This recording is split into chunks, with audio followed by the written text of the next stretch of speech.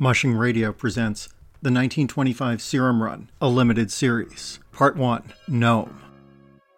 At nights, the dogs would howl, a single howl that made others join in, building to a crescendo of what locals referred to as the Malamute Chorus.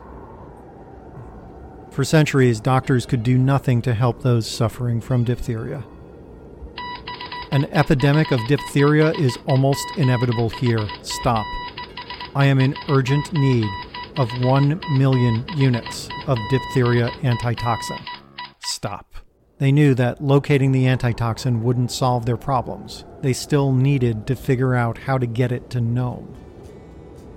A dog sled relay. One team could start in Nome heading east, and the other could start in Nenana near Fairbanks heading west. They would meet in the middle at Nulato. The 1925 Serum Run, only on Mushing Radio. Available on Apple Podcasts and everywhere you get your podcasts.